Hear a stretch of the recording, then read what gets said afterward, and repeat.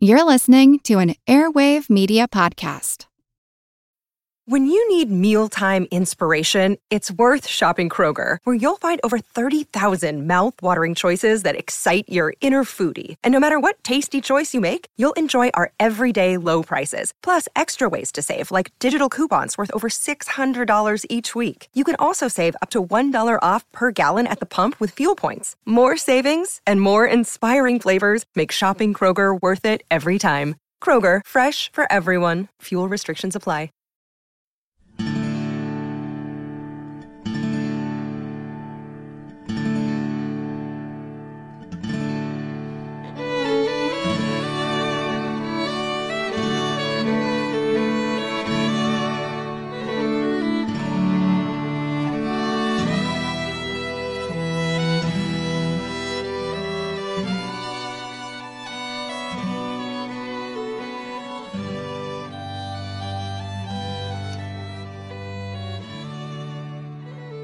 Hey everyone, welcome to episode 429 of our Civil War podcast.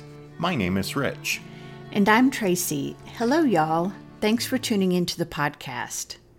Before we jump back into the events taking place at Chattanooga, we wanted to take a few minutes here at the beginning of the show to remind y'all that connected to our joining up with Airwave Media, there will now be ads included with the podcast episodes, which you may have already noticed.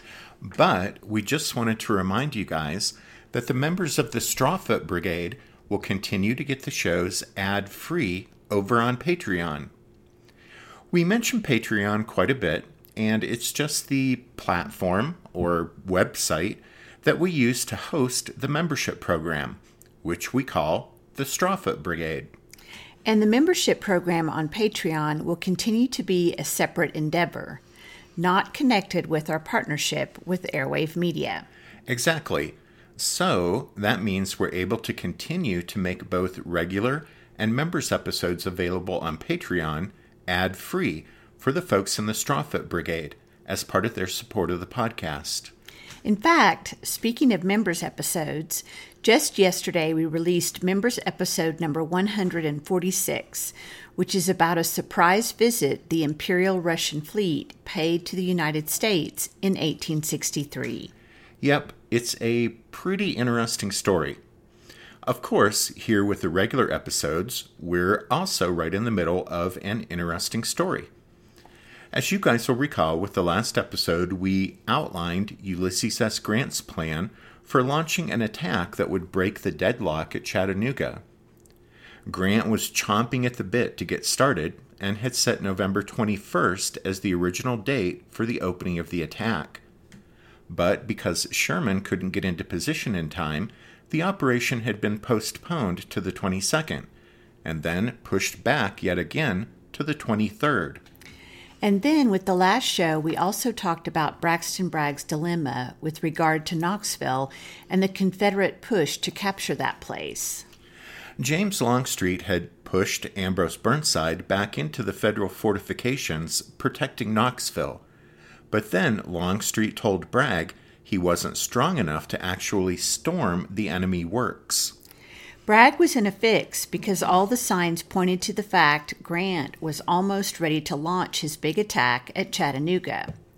Bragg's force at Chattanooga was already outnumbered, so if Bragg weakened himself further by sending reinforcements to Longstreet up at Knoxville, then it would probably result in disaster for the Confederates at Chattanooga.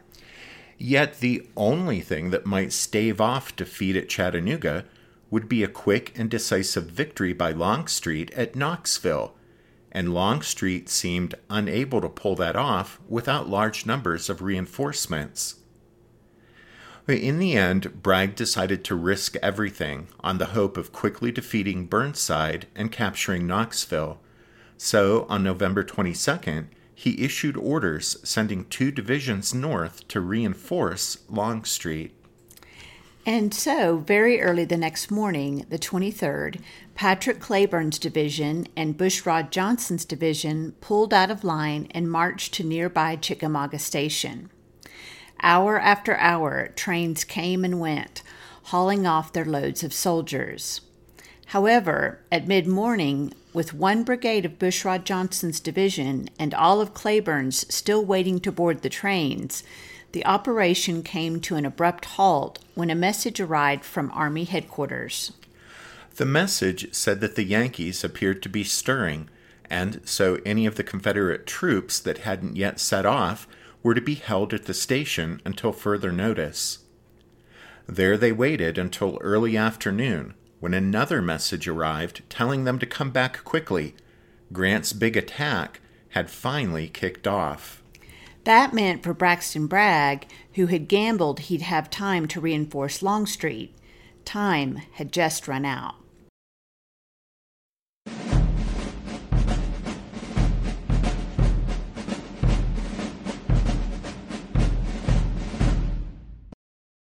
By November 23rd, although Sherman still wasn't ready, Ulysses S. Grant had received information that the Confederates might be perhaps withdrawing from their lines around Chattanooga, and so Grant decided that some action was necessary, partly as a demonstration to distract Bragg from the actual points the Federal attack would land, and partially to find out if the rebels were indeed pulling out of their lines outside Chattanooga.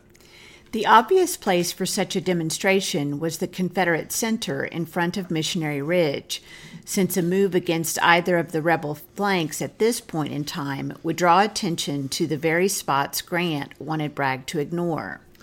So Grant issued orders for George Thomas to advance a division or two from the Army of the Cumberland and seize a knobby 100-foot hill that stood almost alone in the otherwise flat ground between Chattanooga and Missionary Ridge. The hill, known locally as Orchard Knob, was part of the rebels' advance line, and after Thomas's troops seized it, it would provide the Federals with a handy vantage point and artillery position. George Thomas wasn't one to do things by half measures, and for the movement against Orchard Knob, he massed no less than 4 divisions, comprising about 23,000 men, and formed them up in parade ground order out in front of the Federal defensive works. The long straight lines, shoulder-to-shoulder ranks, and bright flags snapping in the November breeze all made for a truly impressive sight. It was war as the thousands of tough veterans on both sides had always imagined it to be, but they'd never actually seen it on a battlefield. So at odds did the awe-inspiring picture book panorama seem from the grim reality of combat that the watching Confederates assumed the Yankees were simply parading for a grand review. The rebels were, therefore, taken by surprise when the Federals' solid ranks kept right on marching steadily toward their lines. A brief and by no means picture book fight flared up around Orchard Knob, but the thin Confederate forces holding that spot were no match for the Army of the Cumberland's massed columns. Within less than half of that late autumn afternoon, Thomas's troops had seized Orchard Knob, and also had the information that the Confederate Army was still present in its lines in force. As you guys might have guessed, the enemy activity Grant had thought might be the beginnings of a Confederate withdrawal was in fact the movement of Cleburne's and Bushrod Johnson's divisions toward the railroad depot at Chickamauga Station, where they planned to board the trains to move north and reinforce Longstreet at Knoxville. If the attack on Orchard Knob had told Grant the Confederates weren't pulling out of their lines around Chattanooga, the operation also told Bragg a thing or two. Bragg assumed the obviously limited scope of the Federal assault, that is, the capture of Orchard Knob, meant that Grant's big attack at Chattanooga wasn't yet ready to kick off, but was probably still a day or two away. However, that knowledge still meant that Bragg's gamble to reinforce Longstreet and score a quick and decisive victory at Knoxville had failed. The basic plan might still work, but now Bragg would have to first fight and win at Chattanooga. This would be something new for the Army of Tennessee, since Braxton Bragg never voluntarily accepted battle at the time and place of the enemy's choosing. He instead preferred to seize the initiative by taking the offensive. However, now, it seemed, circumstances dictated Bragg had no choice. The rebel army's position on the high ground outside Chattanooga looked strong, but Braxton Bragg was realistic enough to believe that if Grant felt almost ready to launch his grand assault, then the Confederates would need all the manpower they could muster to deal with it. And so Bragg sent orders recalling Cleburne's and Johnson's divisions. It was too late for most of Bushrod Johnson's division, which the trains had already carried off, but all of Cleburne's division and one of Johnson's brigades that was still waiting at the station immediately started back to Chattanooga. Since the threat on November 23rd had seemed to be directed solely against his center, or right center, in the Missionary Ridge sector, Bragg also gave orders that the Confederates for the first time should begin entrenching and throwing up breastworks along the crest of Missionary Ridge. You see, up until now, there had been no such defensive works up on the crest itself, but only a line of rifle pits down at the base of the ridge. It was admittedly very late in the game to begin entrenching and throwing up breastworks on the ridge itself, but supply difficulties would have made it very challenging to maintain large numbers of troops up on the crest line over long periods of time. Therefore, to the Confederates, it had seemed more practical to wait and move the men up there only when a battle seemed to be imminent.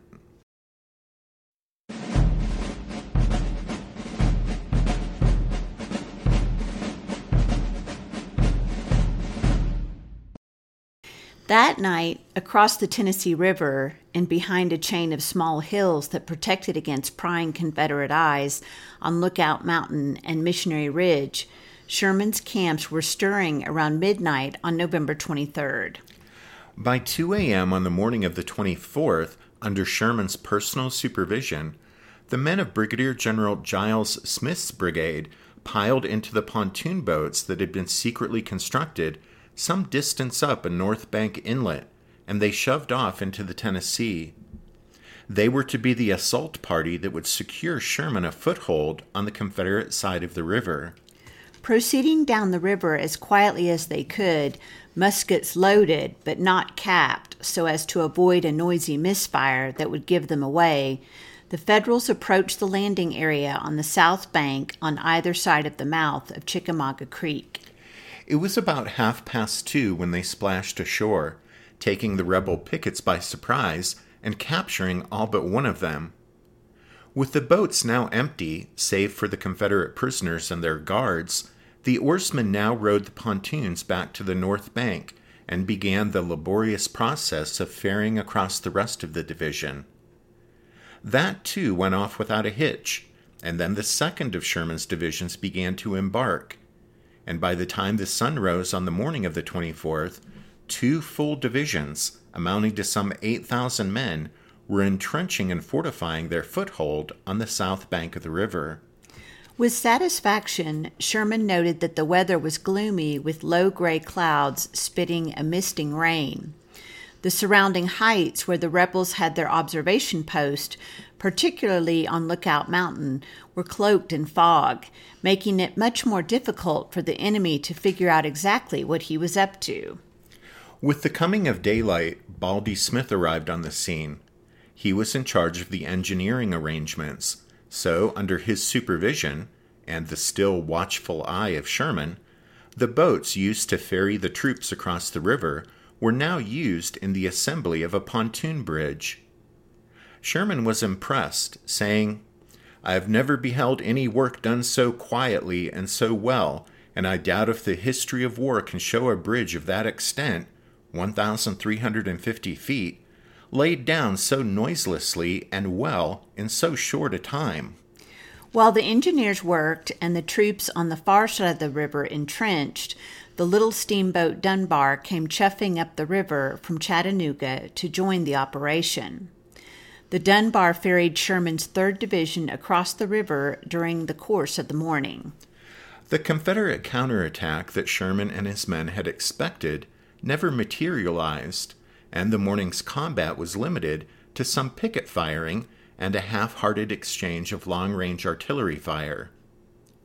Around noon, 11th Corps Commander Oliver Otis Howard arrived by way of the South Bank, having moved directly north from the Federal lines outside Chattanooga. Howard brought one of his brigades with him. 20 minutes later, the pontoon bridge was completed, and Jefferson C. Davis's division began to cross. Davis's troops were from the Army of the Cumberland and were on loan to Sherman for the operation. And so, by early afternoon, the landing on the south bank of the Tennessee had been transformed from a precarious foothold to a solid bridgehead, held by a dozen brigades of infantry and as many batteries of artillery, from all 3 of the formations under Grant's command at Chattanooga. That is, Sherman's men from the Army of the Tennessee, Howard's 11th Corps troops from the Army of the Potomac, and Davis's contingent from the Army of the Cumberland. The lodgment there north of Missionary Ridge was connected to the rest of Grant's force both by the pontoon bridge and directly overland into Chattanooga along the south bank.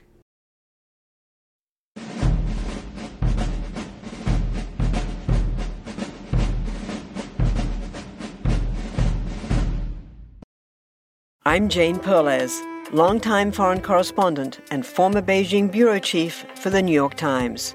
I've been a foreign correspondent in lots of places: Somalia, Indonesia, Pakistan, but nowhere as important to the world as China. I mean, China is not dropping anti-democratic paratroopers into Montana. But of course, we did see things like the weather balloon/spy balloon riveting the whole country for a week. This is Face Off, an 8-part series in which we'll take you behind the scenes to key moments in the tumultuous U.S.-China relationship. We'll speak with a diplomat, a spy, a tech reporter, a U.S. admiral, even Yo-Yo Ma. Plus, my pal and noted China historian Rana Mitter joins the conversation. We'll look at what's driving the 2 nations apart and explore whether anything can help bring them back together.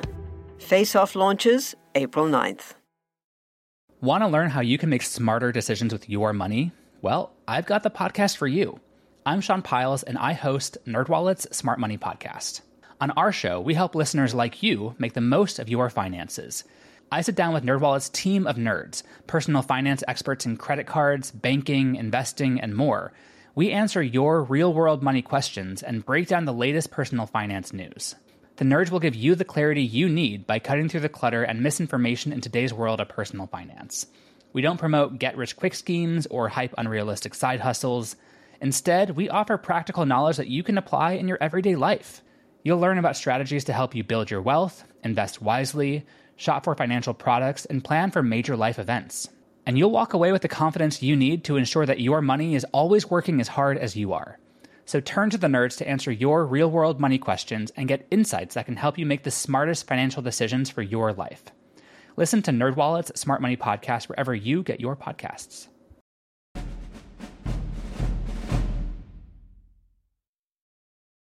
So far, the Federals' plan for the 24th had gone off without a hitch.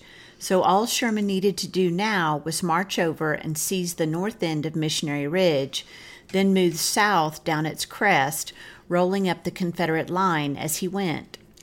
Looking southwestward, Sherman could see the near end of the ridge about 1.5 miles away across the relatively flat, open, rolling landscape, with nothing to impede his advance but a few hundred Confederate skirmishers and perhaps a few patches of marshy ground.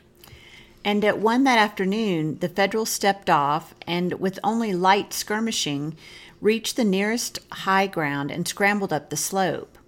On reaching the top, however, Sherman's skirmishers found that instead of looking south along the continuous spine of Missionary Ridge, they were gazing down into a deep, steep-sided ravine. Missionary Ridge proper was actually on the far side of that ravine, so plunging down into it, then working their way up again, Sherman's men finally got over to the spot they had been aiming for in the first place. A line of enemy skirmishers was coming their way down the spine of the ridge, but the rebels were handily driven off, and the Federals succeeded in securing their hold on the north end of Missionary Ridge. By this time it was 3:30 on a short, late autumn afternoon that had rarely seen the sun break through the overcast. With not much more than an hour at best of anything like daylight remaining, Sherman had to quickly decide what to do next.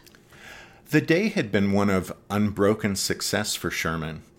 His men now held the northern end of Missionary Ridge, and he assumed they could sweep along it to the south whenever they chose, rolling up the rebel line in the process. However, the short remains of a late November afternoon wouldn't suffice for that task, and as Sherman saw it, the real danger now was that the Confederates would launch a counterattack to throw the Federals off the ridge. Indeed, Giles Smith's brigade, skirting Chickamauga Creek on the far left of Sherman's line, had just had a brush with the Confederate force of unknown strength on the opposite bank of the stream.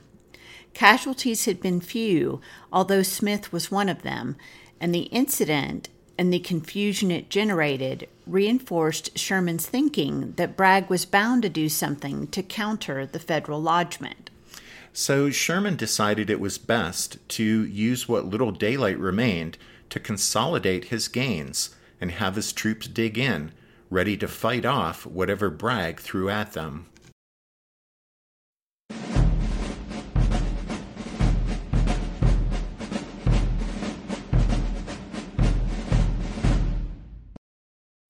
Braxton Bragg didn't like the fact the Federals had seized the north end of Missionary Ridge, but he was in no position to do much about it. In fact, there was little Bragg could have done had Sherman, instead of stopping, decided to push south late that afternoon down the crest of the ridge. It seems safe to say that if Sherman could have known the situation within the Confederate lines that afternoon, and how it would change by the next morning, he would never have issued those halt orders at 3:30, clouds and darkness notwithstanding. Bragg had learned of Sherman's river crossing that morning and had ridden up to the north end of Missionary Ridge to have a look at it. The Confederate commander had been thinking that Grant would try to cut off his link with Longstreet by making a move against the Confederate right at Chattanooga.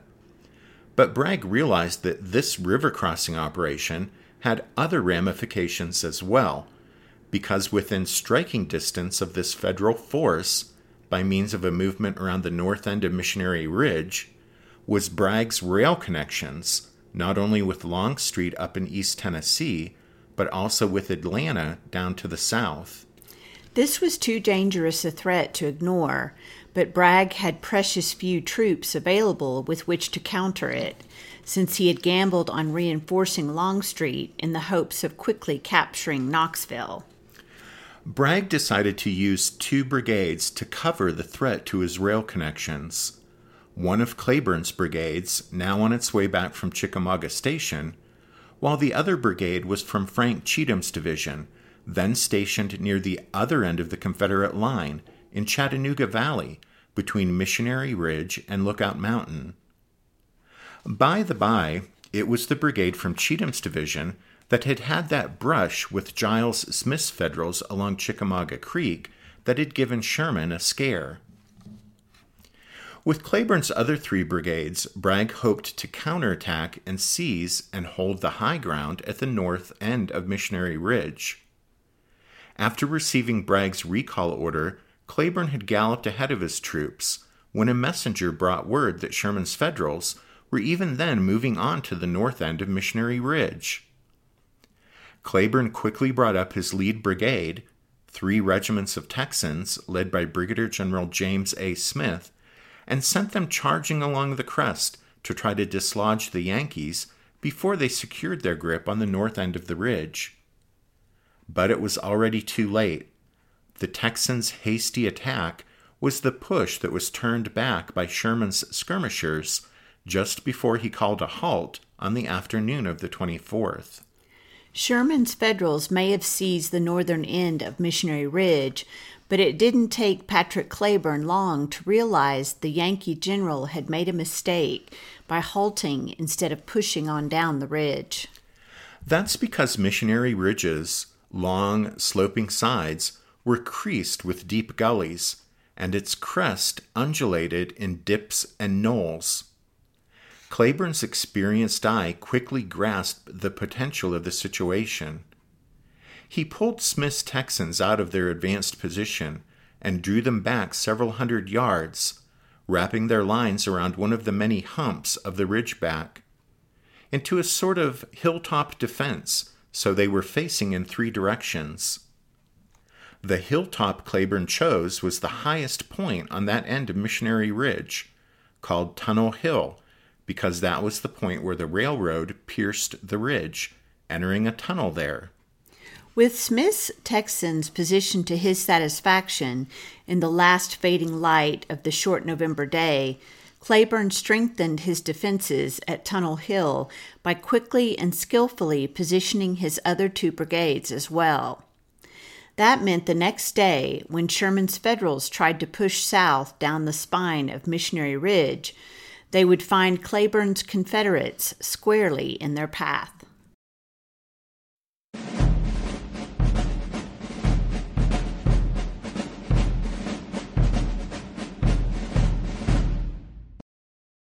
Grant had meant for Sherman's operation to be the main event on the 24th, the first day of his all-out offensive against the Confederates at Chattanooga, but most of the attention on both sides of the lines was instead turned toward what became one of the most dramatic events of the battle, and, in fact, one of the most dramatic events of the entire war. We have to backtrack a bit to know that high water in the Tennessee River had broken the pontoon bridge at Brown's Ferry before the last of Sherman's divisions, commanded by Brigadier General Peter Osterhaus, could follow the rest of Sherman's men toward their position over on the far Federal left, where they prepared for the river crossing that would let them get at the north end of Missionary Ridge. Grant had up until then resisted the urgings of both George Thomas and Joseph Hooker that Hooker be allowed to assault Lookout Mountain. Though an impressive pile of earth and rock, the mountain offered Grant relatively little, militarily speaking. That's because Bragg's line of supply and retreat were at the other end of his position, behind Tunnel Hill at the north end of Missionary Ridge. Therefore, taking Lookout Mountain on the other side of the battlefield wouldn't bring Grant any closer to his goal of destroying Bragg's army. However, with Osterhaus's troops stranded on the wrong side of the river, so to speak, with regard to the rest of Sherman's force, that left them positioned on the west side of Lookout Mountain with Hooker's troops, which meant that Hooker would have 3 divisions there, and that was a larger force than Grant wished to leave sitting idle. And so, reluctantly, Grant gave in and allowed that Hooker could attack Lookout Mountain. Perhaps it would draw the Confederates' attention away from Sherman's move against the north end of Missionary Ridge, which, after all, was where Grant expected the truly decisive results to be produced. And, having set the stage for Hooker's capture of Lookout Mountain, we're going to hit the pause button here, or this will end up being an hour-long episode, which might sound good to you guys, but is a little more than we want to bite off right now. So we'll pick back up right here next time.